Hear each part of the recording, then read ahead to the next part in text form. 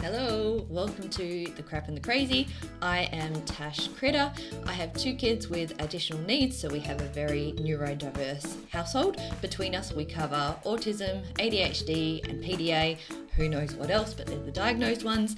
I have a background in teaching, so I've got a Bachelor of Education, Kindy Tier 7. While I was studying at uni, I worked with over 20 families with kids with additional needs, most of them on the spectrum, but then we had other diagnoses as well. So I was actually going into the homes and seeing what this looked like behind the scenes. Sure enough, then I had my own kids with additional needs. I own and manage Little Wooden Toy Box, so I design all of the resources. I've been doing that for almost 10 years now. So we use these at home and they have been tried and tested by hundreds of other families as well.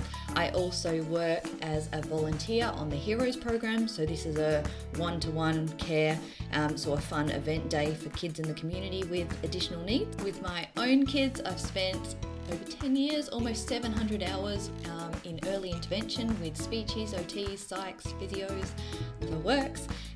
And this has given me a unique insight into understanding behaviours of concern, why they occur, what we can do to manage that, tools and strategies that we can use at home, in the classroom, in the therapy room, to help work with these kids and understand these kids. My goal is to design and implement resources and coping strategies to make home life calmer and more organised, while also helping to educate and encourage parents that are on the same journey as I am. That may be starting this journey as well, whereas I'm 10 years along. Join me as I talk through day-to-day life with autism, the sucky bits and the wins, and tips for enjoying life despite the challenges. Hello and welcome to episode 20. In this one, I want to cover co-regulation, but I guess I want to take a few steps back to firstly understand our own, as parents or as therapists or as teachers, our own sensory profile and how this impacts our emotions and therefore our behavior. And in doing that, how that helps us to understand and have empathy when dealing with our kids, yeah? So co-regulation, we refer to this when we're talking about how I'm emotionally regulated and how I'm then interacting with my kid and how well they are regulated, yeah? So we can either come together and butt heads because we're setting each other off, as far as, meal times are a good one for us. If I don't brace myself or make sure I'm well regulated, going and sitting down for a meal with my kids where there's all the chomping and the slurping, that's enough to just set me off.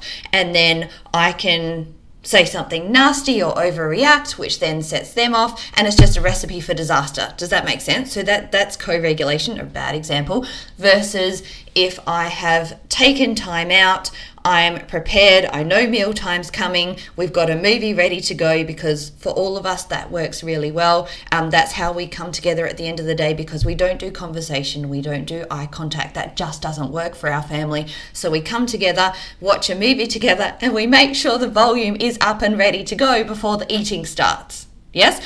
So something that, a constant reminder after I heard it, it just, when you see something and it just clicks, we want our kids to join our calm rather than us being the bigger people that are supposed to know better, joining their chaos, yeah? So we want to make sure that we're well regulated so that we can help teach our kids how to regulate themselves so that we can live together nicely. Yes? And whether this is at home or in the classroom, in the therapy room, and you're always going to, whether you realize it or not, you've got sensory preferences and things that you don't like, aversions, yeah? So things that you're attracted to and things that just make your skin crawl.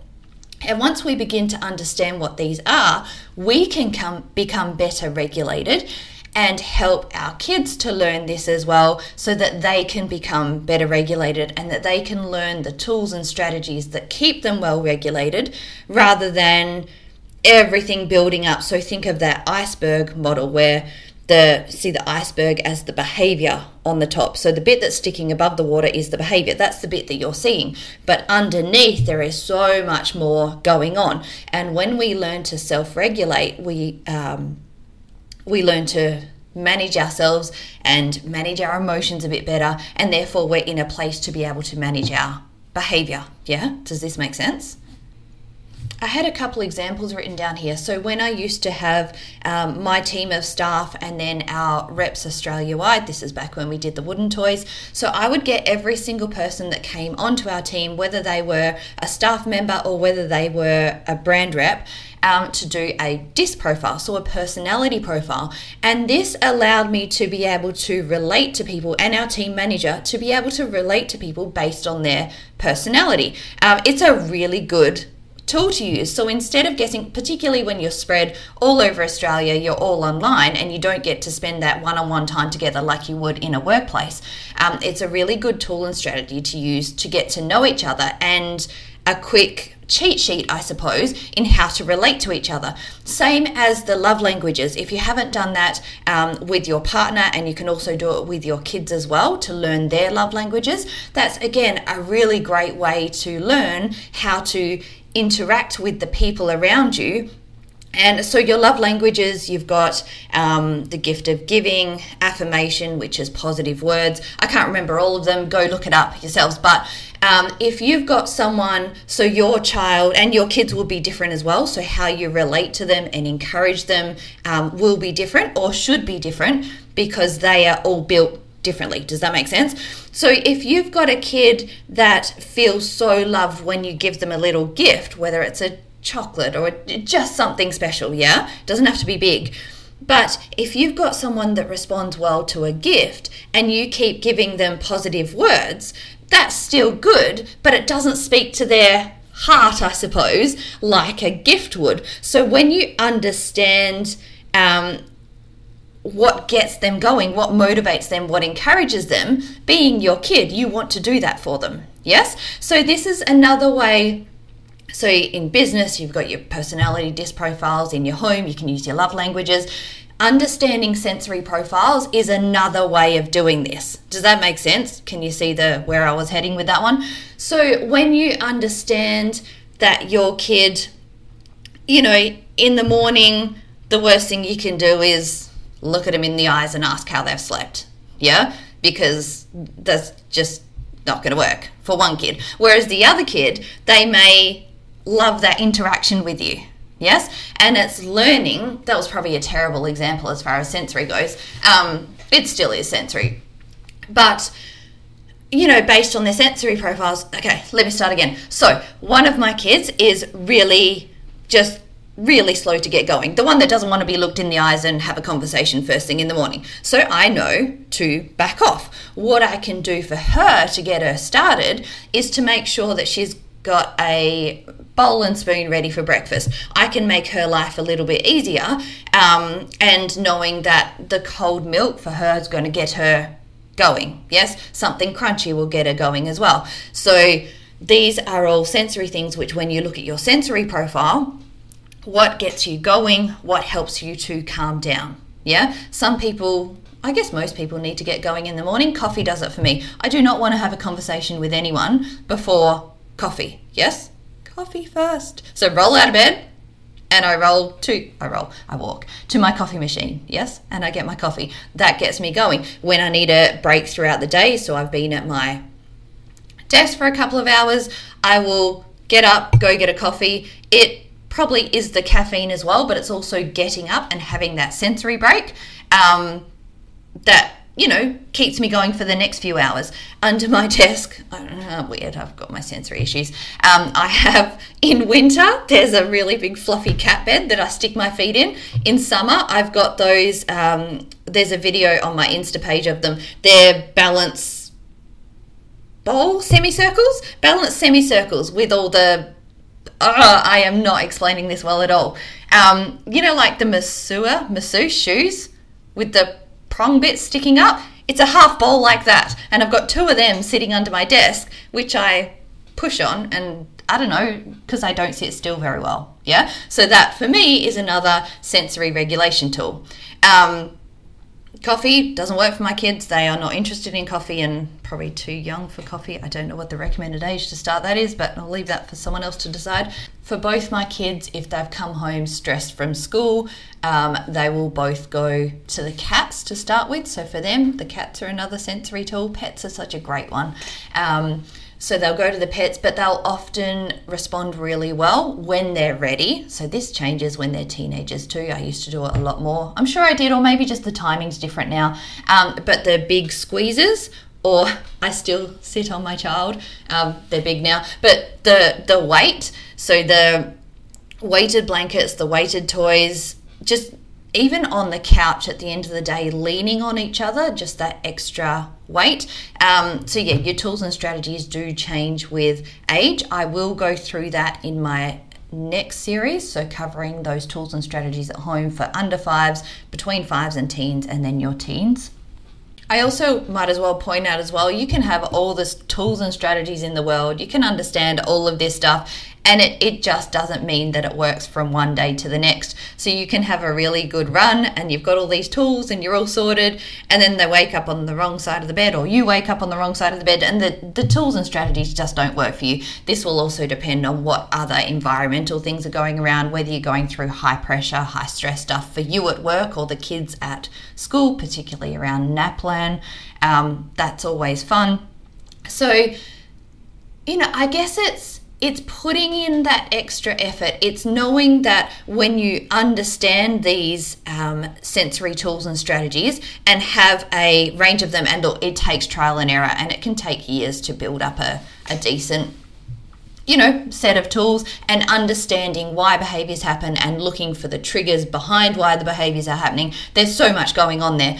But once you build this up and understand this, you then have the option and the choice, and it is work, to spend the time on yourself. So it's not being selfish, spending the time on yourself to regulate yourself well, so that you're ready for when your kids come home from school or sport or whatever else, particularly on those harder days. And knowing when you've got harder days coming up, spending a little bit more extra time on yourself, making sure that you're well regulated so that you're in a good place to invite your kids into your calm instead of joining in their chaos when they get home. Yeah? I really love this quote by Pam Lee. It says, "Either we spend time meeting children's emotional needs by filling their cup with love, or we spend time dealing with the behaviors from their unmet needs. Either way, we spend time." So I guess that was just one of those things as well that kind of got me, and I've always remembered, it's even when you can't be asked doing what you need to do to look after you right now, or to do the extra to meet their sensory needs, to then regulate their emotions, to prevent the behaviors, taking the time to do that will often prevent those meltdowns that can go for hours later on. Yeah. One of my kids would come home from school and it was a little volcano. And I've said this before in other podcasts, this is a little bit different, but I use sensory tools to do it. So choosing to, push a little bit, set him off, have that big explosion, use all those sensory tools. So I wasn't in a place where I was angry and causing him to explode. I was in a place where I was calm. I knew what he needed. The night was going to play out the same way with a meltdown, so we might as well have the meltdown now instead of, being on eggshells for 3 hours, then having the 3-hour meltdown. So that's 6 hours of your night gone. Does that make sense? So, irritating a little bit to set off, because it's going to happen anyway. And then having those tools, having the deep pressure, being calm, bringing him through it, and then being able to get on with your night. Does this make sense? I hope this helps someone. And look, there are days, hours, minutes where it doesn't matter how hard you try, things just don't go to plan, or something unexpected comes, and that's where you've just got to pick the battles and roll with the punches. I remember I talk with Ish, our speechy, often about this, and that co-regulation.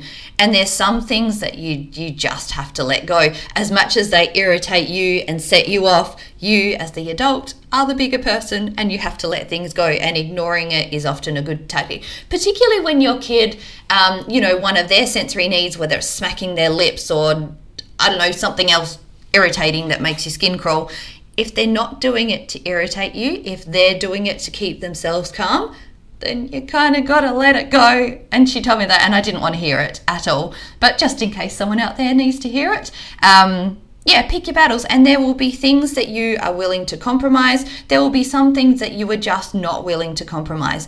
And I guess that's the joy of living in a family. Each person has their different sensory needs. But again, if you bother to stop and learn what your sensory preferences are and your sensory aversions, as well as your kids, you will find things that you can do together as a family and actually enjoy each other's company too. Whether that's going outside for a walk, and now so for some of you with kids with runners, that'll be your worst nightmare. But for some families, that'll work, where you can all enjoy the outdoors, and maybe what we call parallel play. I don't know what you call it when you've got older kids and you're walking together, but it's kind of what we do. There's not so much interaction, but we can all go out and enjoy the activity together. Yeah? All right, I am going to leave it there. I hope that helps, and I will talk to you next week. See ya.